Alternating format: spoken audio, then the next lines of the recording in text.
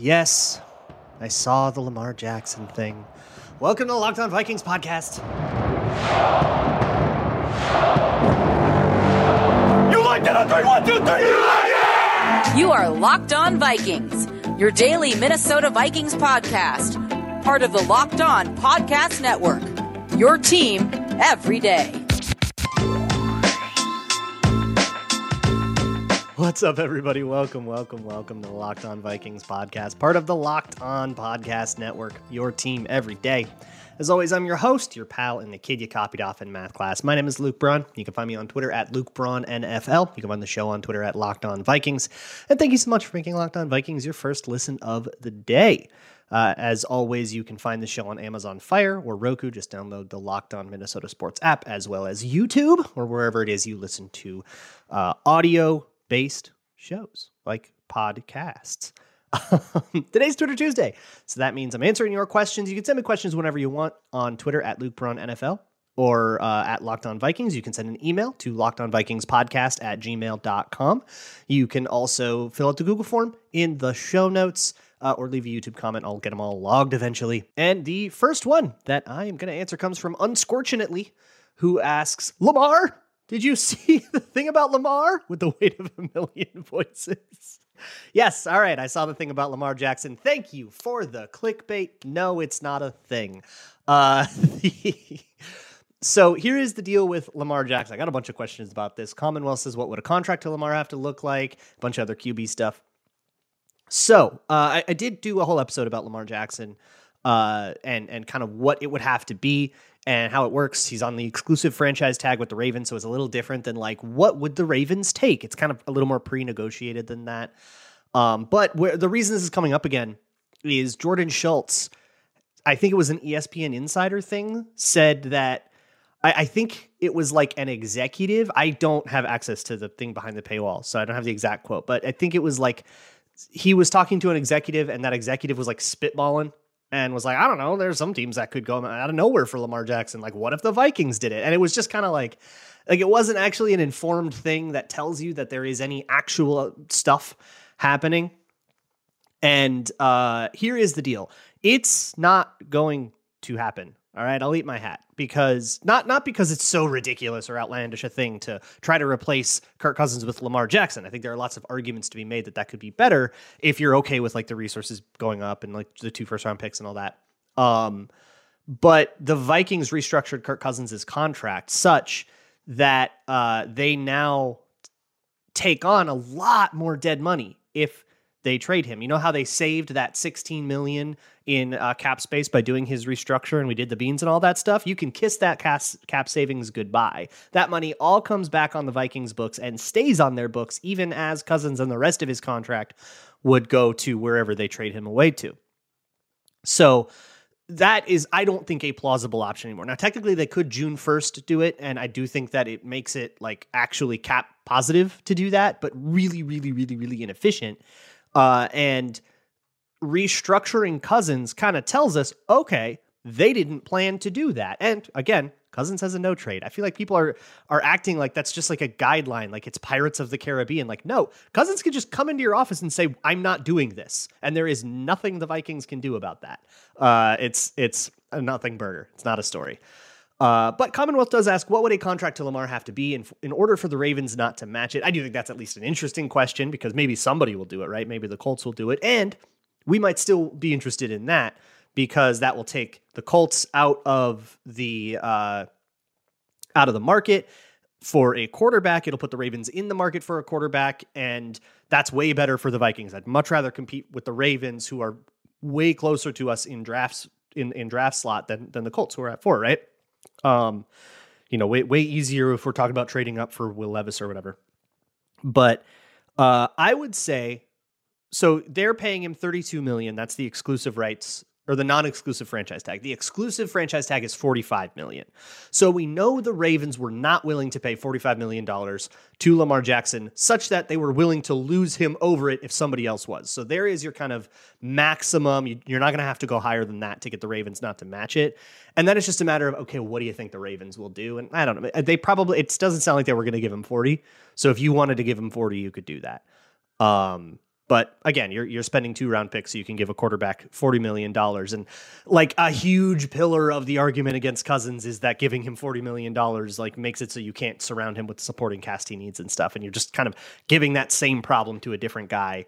A guy probably maybe more well equipped to handle that problem, but it still feels a little bit like spending a lot to move a little. And so that it's probably not something that makes sense right now. Now, hey, maybe next year if the Ravens don't tag him and then if Cousins is gone and we didn't get a court, maybe there's a way that the planets align here.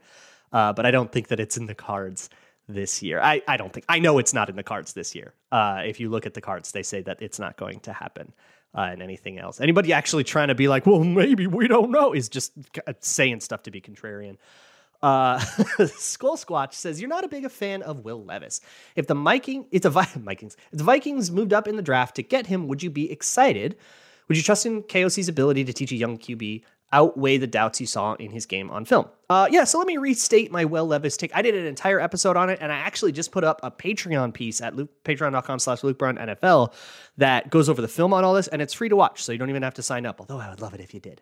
So my Will Levis thing is basically, he has a very similar thing with Kirk Cousins where he has an improv problem. When things are off script and off rhythm, he doesn't really have the tools to handle that in a way that, like, I mean, this is like the thing about Bryce Young, right? Bryce Young like is an improv guy, and he keeps his eyes up. He can rescue pockets without breaking them. He's like everything you could ever want in an improvisational quarterback, throw off platform, all that stuff. And Will Levis kind of falls apart. He tries to scramble. He might force something stupid. He will throw off a platform make an off platform throw that he can't really make. And then that can lead to inaccuracies, which leads to turnovers and all that stuff. And it's like, okay, well, if we're going to spend a first round pick on a quarterback, just to have a guy with the same like chief problem, it feels again like we're kind of spinning our wheels. All we're doing then is converting a first round pick, or probably 2 first round picks, because I think that's what it's going to take to move up to actually have access to Will Levis. So you're trading 2 first round picks so you don't have to spend like 30 mil in cap space. And it just feels like you're exchanging one currency for another and getting a guy that needs work to get to the same level of quarterback play you have now.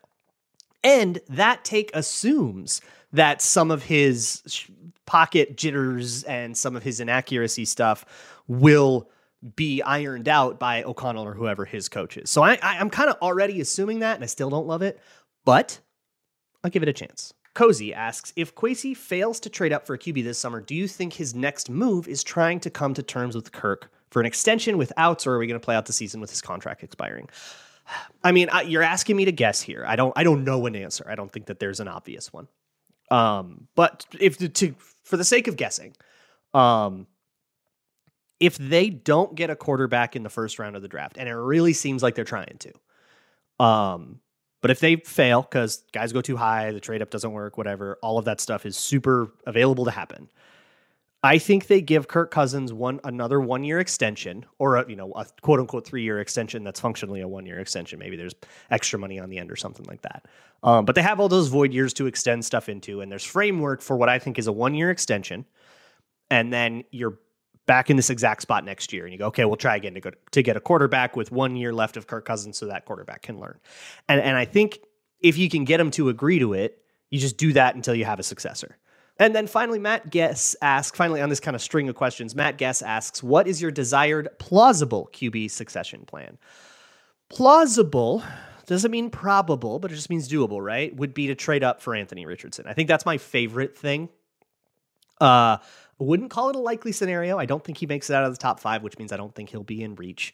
And I think the most plausible QB succession plan that I think would happen is trading up for Will Levis. And I would just, I'd have my gripes with it, but I'd give it every chance in the world. But I think doing that in the draft is my thing. But hey, if there's a world where Lamar Jackson becomes a Viking and we kind of become the Lamar Jackson team, I think that'd be so fun. But I think that is something that you kind of have to, a lot of things need to go right in the next couple of years for the planets to eventually align and for that to eventually happen. I don't think you can just kind of move mountains right now and just bring him in just like cuz. It's a little bit Madden. I got a whole bunch more questions to answer, so I will get to those. But Foist, let me talk to you about a good old Gramble. FanDuel is America's #1 sportsbook. They have everything you could possibly want. You can bet on all the March Madness stuff, some absolutely hilarious bad beats this weekend. There was the TCU thing. There was the 360 dunk that everybody's talking about in the Florida Atlantic game. And apparently if he had made that, that would have been the over. So that would have been a catastrophic beat. But if you had the under, that's a pretty fun way to win it.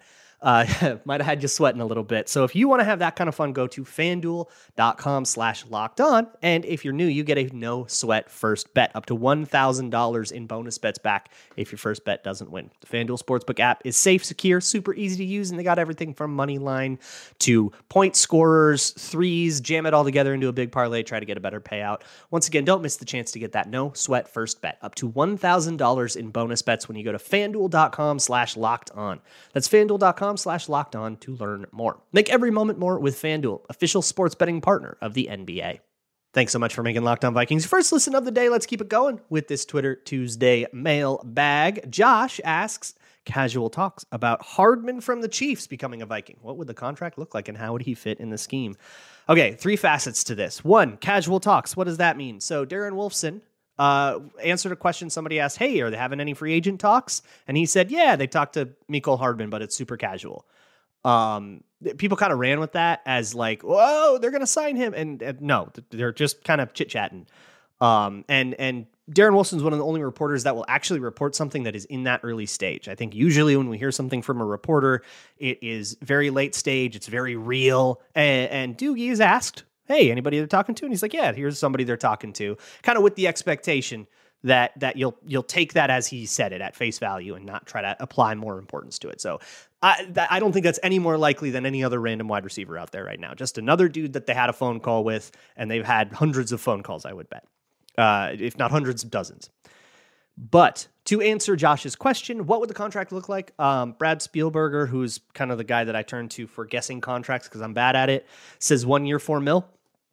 Kind of just a guy contract, and I think he's just a guy. How he would fit in the scheme, he's a burner, so you would use him to, pair with Justin Jefferson if they're going with that high safety, that deep safety help, bracketing him like everybody did all year. You put Mecole Hardman on that same side, and you have him run a clear out, get that safety out of there, and now Justin Jefferson is back to the one-on-one you'd want with him. That's how you would use it. But I think a lot of guys can be that. And I think guys that can do more for your offense than Mecole Hardman. I'm not the biggest Mecole Hardman. I think he's just a dude.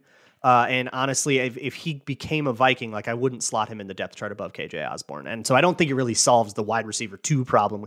We want somebody to slot in above KJ Osborne. We don't want Osborne to be the second wide receiver on the depth chart. And I think if you just got Hardman, you'd be going into the draft with him as second on the depth chart. I don't think that's what we want from the free agent. Shadow asks, since we didn't cut Z or Cook by the guarantee deadline, what are the odds we keep them? So with Dalvin, that the deadline stopped mattering when he got surgery. It essentially just like made that set in early, I guess, because it was also guaranteed for injury, which that counts toward. So I think the odds that we keep, I still think it's trade or keep, just because there's guaranteed salary.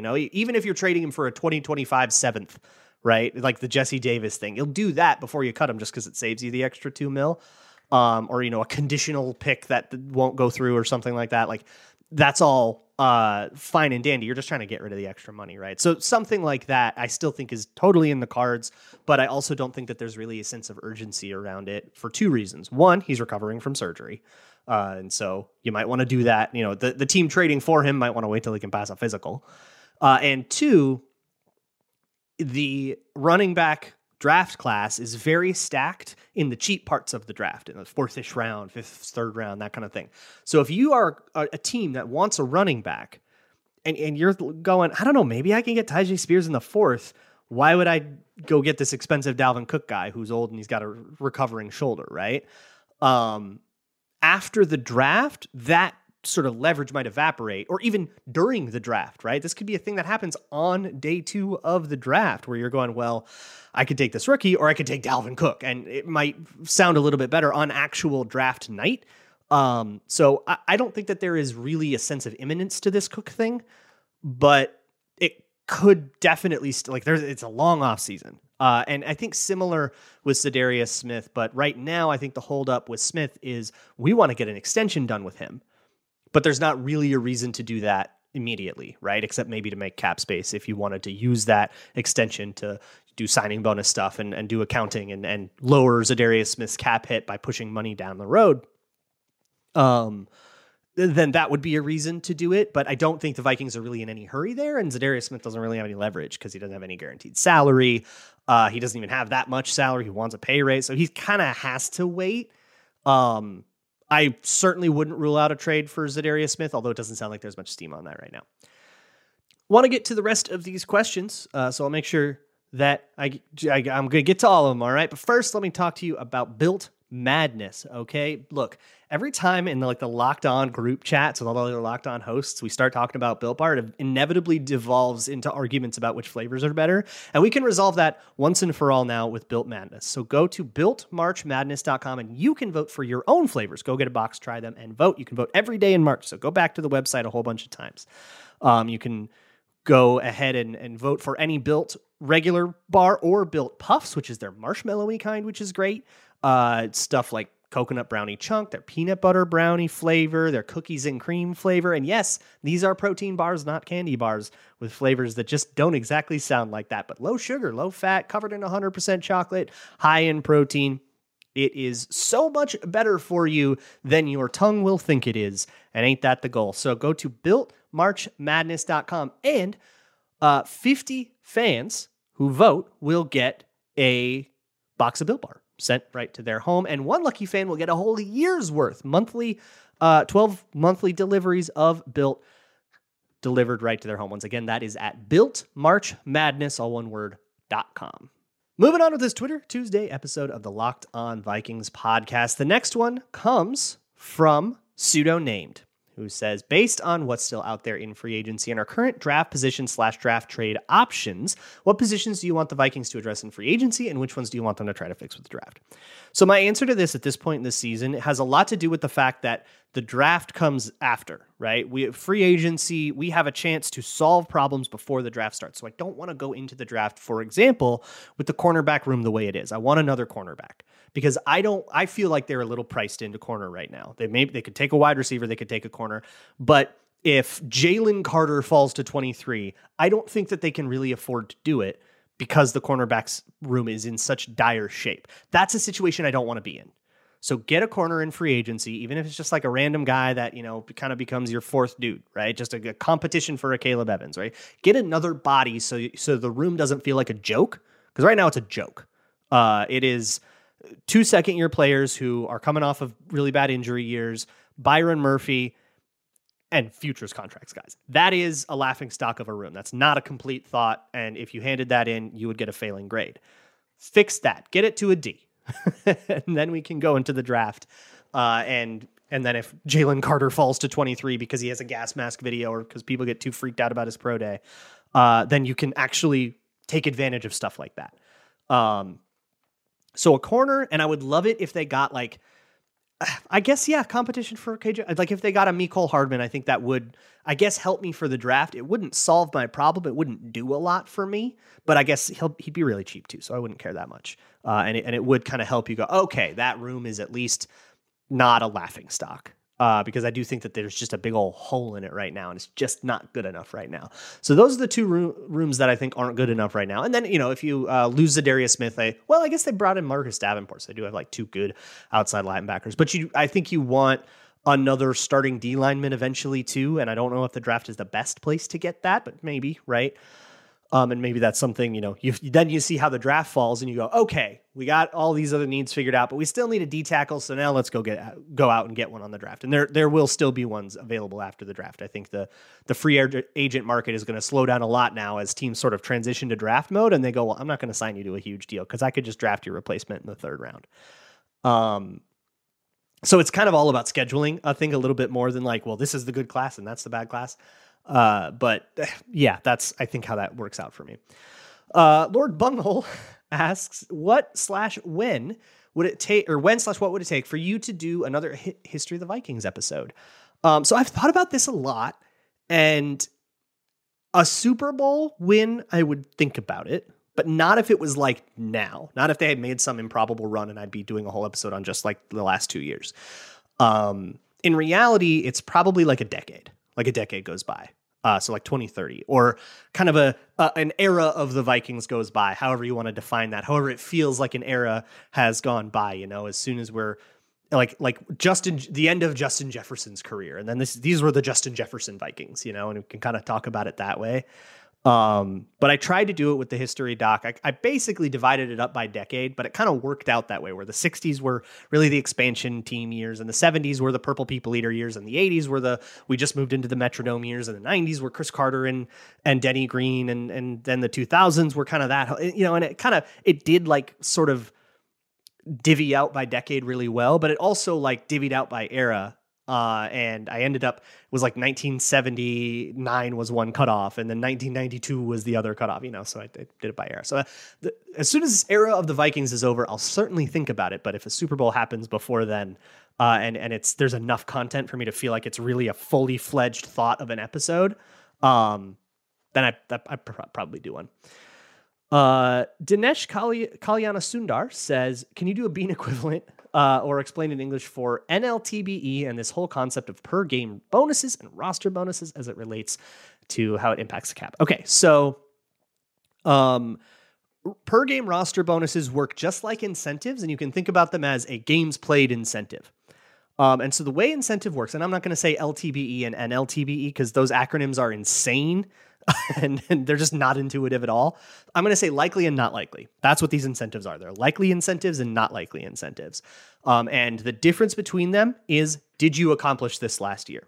So, for example, Marcus Davenport got a half a sack last year. So if you gave him an incentive that said you will get one sack and you get $10 million, that would count for the cap as a not likely incentive. But if you said we have an incentive for you to get half a cap or half a sack, it would count as a likely incentive. So hopefully you're with me on that. Difference in the way the cap sees this is likely incentives you have to make room on your salary cap for right now. And if you hit them, it gets paid out and it just turns into bonus or salary. It just counts as a credit, as a cost on your cap. And if they don't hit it, let's say he just doesn't get any sacks, he gets hurt, he misses the whole season or something. Then you get a cap credit back next year. So yeah, you had to make room for it, but you're going to get your money back. Not likely incentives work the other way around.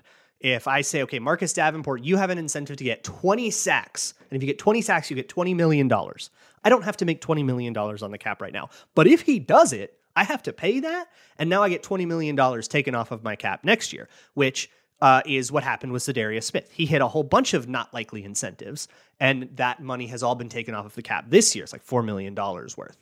And then the per game roster bonus thing works the same way. And it just looks at, did you play that many games last year? So if you missed half the season last year and you have $1 million worth of per game roster bonuses that divides up into whatever, 80,000, whatever that is, per game, and you missed 10 games, well, 10 games worth of that 10 out of 17 of that $1 million won't count against this year's cap, but will be taken off of next year's cap if you play the whole season. And the games, if you played 8 games or whatever, that 8 games worth of roster bonus, you will have to make the cap space for, but if he gets hurt, you get your money back next year. That's the best way I know to explain it. Jack Alley says, are there NFL contract extensions that work like NBA contract extensions? The example being, if we extend JJ, that extension would be put into effect after the 5th year. Yeah, so contracts often work like this, but not like formally. There's not like a different kind of extension, but you can draw it up where let's rip up your old contract and then let's sign you to a new contract. And just so happens that the first 2 years of that new contract look exactly like your old contract. And then the new money really kicks in. And then if the difference is if you give them a signing bonus for that, it does apply to this year of the contract. But you can do stuff like put a big roster bonus on their contract or something, and you can even make it guarantee, the year beforehand, so the team can't do any funny business. They've done this with Kirk Cousins a few times. And they did this with Danielle Hunter too, I think. And then it guarantees. And then when you get there, you convert it into a signing bonus, and it's kind of like functionally works the exact same way, but there's no like formal name for it. But yeah, sure. Stuff like that happens all the time. Especially with extending guys off of their rookie contract, because rookie contracts are so low. and you kind of then like scale it up, or like the Justin Jefferson extension that I pitched has his 2024 season identical to what would happen if we franchise tagged him. It's that amount of money, because why would he ever accept less money than that? He could refuse every contract in the world and we'll tag him. So that kind of has to be the minimum. Skull Actuary says, assuming full compliance from the player, can the team undo signing bonus by converting it to salary or some other method to make them tradable, e.g. Kirk or Rodgers? So no, once you've given somebody signing bonus, you've given them that money. So that money, that is now just something you owe to the salary cap. You have to account for it sometime. There's no way to get rid of it. The only thing that has happened in the past is arbitration. So let's say you give a guy a huge signing bonus, he rethinks everything, he retires. You can actually say, hey man, you got to pay back that signing bonus. You didn't play for us. You got to pay that back. And in some cases that can actually go to like court, to arbitration. And if they pay that back, you get the salary cap credit back, I believe. But that's kind of the only way, and that's a really rare situation. Sean McNiff says, what round do you think we could get Hendon Hooker? I'm going to go with third, maybe fourth, but he does not seem like a starting quality quarterback. I think we should have seen more from him at Tennessee over the years. If that were the case, he's with all the college time he's had. Cody Hinton says, do you think the Vikings should have done more in the first week of free agency? I don't think so. No, they did a lot. They signed a guy like every day. They signed a whole bunch of depth players. I think the volume of stuff they've done, I'm pretty satisfied with. All things covered except Isaiah Hodgins. Says, come on, he was so nice. We don't have to clown Patrick Peterson like that. He was very gracious, and he helped us get Byron Murphy. He says, with both Cleveland and Ingram struggling in pass protection and Cleveland being near the end of his contract, it seems we have a need to develop at least one new future IOL. What are your thoughts on drafting someone on day 2 or 3 to compete with Ingram initially? Sure, yeah. I'm always down for that. They did bring back the entire OL room, so I would love to see somebody get drafted, come in, and kick out a Schlotman or a Chris Reed or whoever. Can earn that. That'd be pretty sick. Sarah Hardy says, watching The Voyage on YouTube, P2 has so much energy and fight in him. Who do you expect to replace this vibe this season? If he stays, Zadarius Smith has a big thing. I think if he stays, Dalvin Cook is a big one of those. Justin Jefferson will be a big one of those. In terms of other guys and kind of how they come into the org, man, Marcus Davenport has a weird energy that might be a little contagious, and like weird in a fun way. So that might be kind of cool. And then I don't know, maybe somebody out of the draft, but I do agree. I think that is something that they're going to miss, that competitive energy, I guess. And last one I'm going to do is from Paul, who says, should the Vikings perpetually kick the can down the road with the cap, or should they avoid dead money so they can have a year where they are a top 10 cap team in space? I don't need to be a top team in space at the start of free agency, especially because, and you're seeing the Vikings do this, you can spend next year's space on guys right now and sign them to deals that will bring them there next year, right? Like for 2024, Byron Murphy will be a Viking. But Byron Murphy isn't in the 2024 free agency class. He's in the 2023 free agency class. So if we want Byron Murphy, we got to spend it now. And we got to do it now, and we'll just backload the contract. But imagine if you could take guys who are on the market in 2022. I can't think of any off the top of my head, but imagine if you could take guys from the 2022 market and just yoink them off the team that actually signed them and put them here now. That's a nice thing to do, right? With the kicking the can down the road thing, there's two things I'll say here. One, the cap is always going up. So if I have a $9 million problem this year and I put it into next year, there's more cap next year, which means that $9 million problem will represent a less percentage of the cap and is therefore easier to deal with. So pushing it down has actual tangible equity that way. And secondly, there is no limit to the amount of years in the NFL.